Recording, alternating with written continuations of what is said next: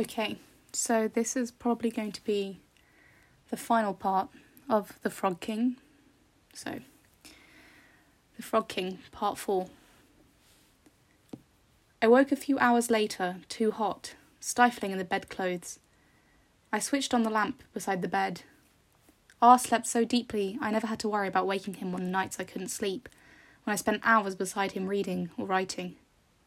But this time he did wake, or half wake, and as I lay, with a book propped on my stomach, he turned toward me and linked his arm through mine, before settling back into sleep, his face pressed against my shoulder.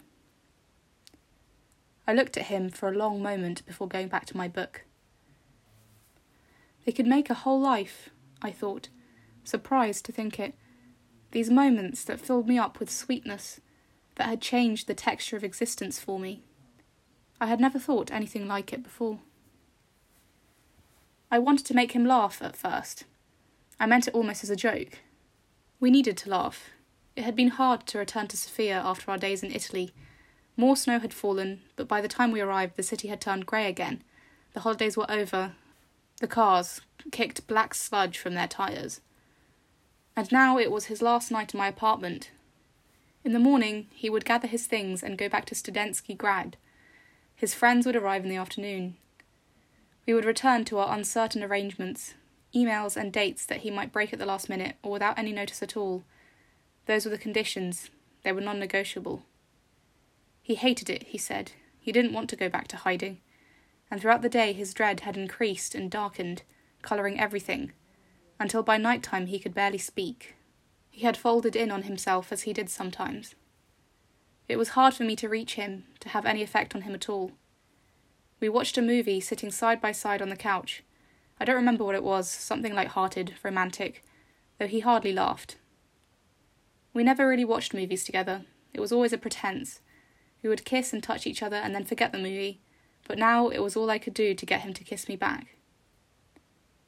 Sorry, I'm just going to pause it right there. That's such a mood. When have we ever watched a whole movie from start to finish? Finally, he let me pull him up from the couch. I folded the computer shut and led him, half resisting, to the bedroom. He resisted less there, standing beside the bed. He opened his mouth to me. He let me draw him close and press my pelvis against his. He raised his arms for me to pull his shirt up and off, and I felt the mood shifting already. It lightened as his passivity became a game almost. His passivity in my insistence as I struggled with the buckle of his belt, the button on his jeans. I could feel him almost smile as I kissed him, as he answered me back more in his kisses, his tongue pressing against mine. Oh my god, I can't believe I'm reading fan fiction. I pushed his jeans and underwear down, breaking our kiss to kneel and hold them at his ankles while he lifted his legs free. He moved to kiss me again, but I leaned away, then shoved him back, not hard. He could have resisted, but he didn't. He fell backward onto the bed. Onto our bed, I thought, which was what it had become in those days. Not a lonely place, but a place that belonged to both of us, a loving place. It was something I could think to myself but not say out loud. I took off my own clothes quickly and then launched myself on top of him, which made him flinch and laugh, just once, and as if against his will. I caught myself with my hands, and when he reached out his own hands, bracing them against my chest, I grabbed them one by one at the wrist and pinned them above his head. Ooh. He made a noise at this, a little growl, interested and interrogative, as I ground against him. I lowered my face but dodged his kiss again, teasing him, and instead kissed his collarbone, first one side, then the other, and then the inside of his arm, just below the elbow, where I knew he was ticklish. He was more aroused now. He pressed his hips up against mine, but I lifted myself off him, beyond his reach. He moaned in frustration. He tried to pull his hands free, but I held them firm. Porta te bem, I said to him, and then I did kiss him. I put my tongue in his mouth, and he sucked hard at it, tasting me, but tasting himself too. That was what he loved, the taste of himself in my mouth. I broke off the kiss, and dipped my head to his chest, kissing first one nipple and then the other, which he didn't really like. He tolerated it. And then, to go further, I had to let go of his wrists, which didn't matter. He kept them obediently above his head. I kissed his ribs, then his stomach, always one side then the other, keeping a symmetrical pattern, keeping it at his pelvis, too, pressing my lips to his right hip and his left, moving quickly. He made a noise of complaint, but kept his arms where I had left them, still playing our game. He jerked a little when I kissed the inside of his thighs. He was sensitive there too, but he didn't try to stop me. He was being good. He let me do what I wanted. But I wasn't sure what I wanted, or what I had wanted had changed. I had thought I wanted to make him laugh, that after that I wanted sex. But I didn't want sex, I realised. Or not only sex. I had let my knees drop off the end of the bed as I moved lower. Soon I was kneeling on the floor at the foot of the bed. I didn't want to make him laugh any more. I didn't know what I wanted him to feel. I kissed his ankles at 3 points, moving from the outside in, from right to left on his right leg, from left to right on his left, which would remain my pattern. "Scarps," R said, a question in the way he said it. His name for me, or our name for each other, a play on the Bulgarian endearment. But I didn't answer. I made another band of these kisses, slightly higher than the first, and then another. I would cover him in kisses, that's what I wanted to do, and I would do it even though I could feel R's impatience, even as he again said "scarps," and then "don't be cheesy," which was his warning against too much affection, against my surfeit of feeling. I ignored it, moving up another inch. It would take a long time, I realised.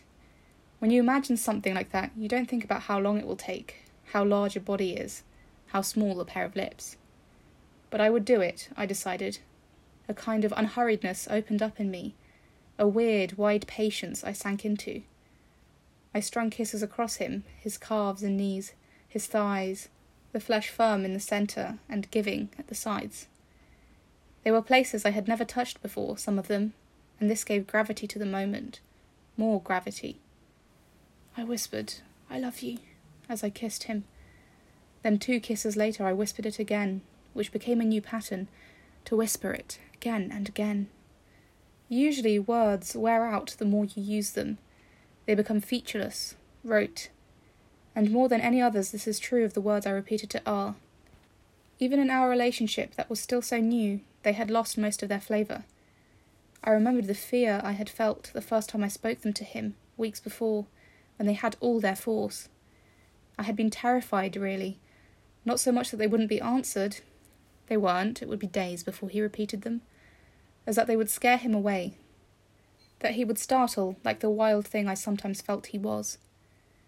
But now we said them often, when we left each other and were reunited, even if it was only a room we left, only minutes we were separated. But repeating the words now didn't dull them. It called them to attention somehow, to service. It restored them, so that they became difficult to say again. I found myself almost unable to speak as I whispered into R's silence, kissing the soft flesh of his stomach, the firmer flesh over his ribs, his nipples, his collarbone, the taut skin at his windpipe. His arms were still raised, but he had folded them at the elbow, crossing his forearms over his face. I kissed the exposed undersides of his arms, and then, I was kneeling now, my knees on either side of him, I took his arms in my hands and moved them away from his face. He hadn't uttered a sound in all that time, the 15 or 20 minutes it had taken me to make my way up his body, not since the interrogative of my name, the admonition I ignored. There hadn't been any change in his breath, or none I had noticed, and so I was surprised to see the tears on his face, the 2 lines that fell towards his ears. He hadn't wiped them away. He didn't try to hide them when I moved his arm, or tried only by turning his face slightly, as if he didn't want to meet my gaze. Though his eyes were shut, there was no gaze to meet. I paused a moment, wanting to speak, to ask him what they were for, his tears, but I knew what they were for, and so I hung over him for a moment before I continued kissing him. The line of his jaw, his chin, his cheek and lips, which didn't answer mine, which suffered themselves to be kissed.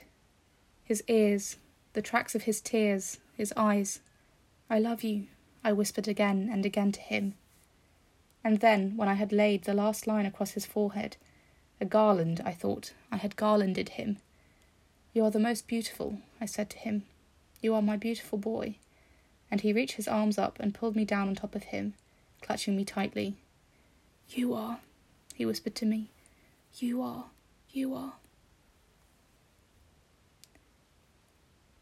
They had used some kind of accelerant, they must have, so that when the 3 children touched their torches to it, angling their bodies away, keeping the greatest distance between themselves and the fire, the flames leaped up the wood. From the base to the ridiculous crown, the whole frog blazed up. And with it there was a huge explosion of sound, air horns and rattlers and little handheld bells children jingled, and above them all, human voices, the crowd cheering both the fire and the new year, which had just struck. There were hundreds of people in the square, pressed tight near the wooden barricades that held them back from the fire, but thinner near the edges where we were. There was space here for people to toast one another, with wine in plastic cups or little glass bottles like those R had bought for us, Prosecco with a twist-off cap. After we drank, I leaned forward towards him and cupped his face in my palm when we kissed. I moved my mouth in a way he liked, kissing first his upper lip and then his lower before I drew away, hanging my arm around his shoulder. And then, as the statue burned, it was huge, it would take a long time to burn. There was another sound, a salute of drums and a burst of guitars, and then the far corner of the square lit up with floodlights, and there was a new shout from the crowd as it shifted toward the platform where the band had begun to play. 4 skinny boys bent over their instruments. There was a keyboard, as well as the guitars and drums. It was an American sound, I thought, which contrasted with the stone buildings around us, with the pagan fire.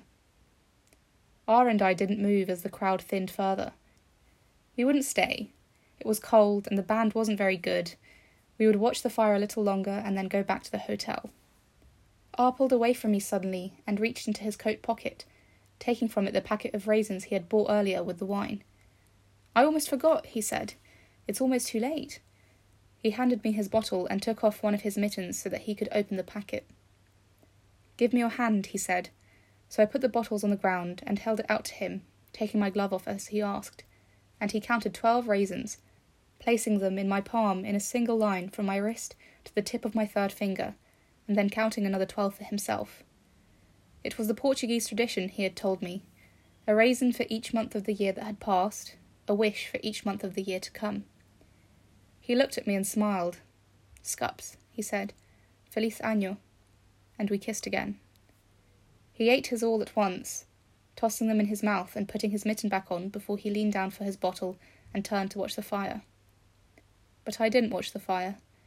I kept my eyes on him, though it was cold and I wanted to be back in the hotel with him in the warmth of our bed.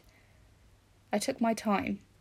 I put the raisins in my mouth one by one, thinking a wish for each, though all my wishes were the same wish.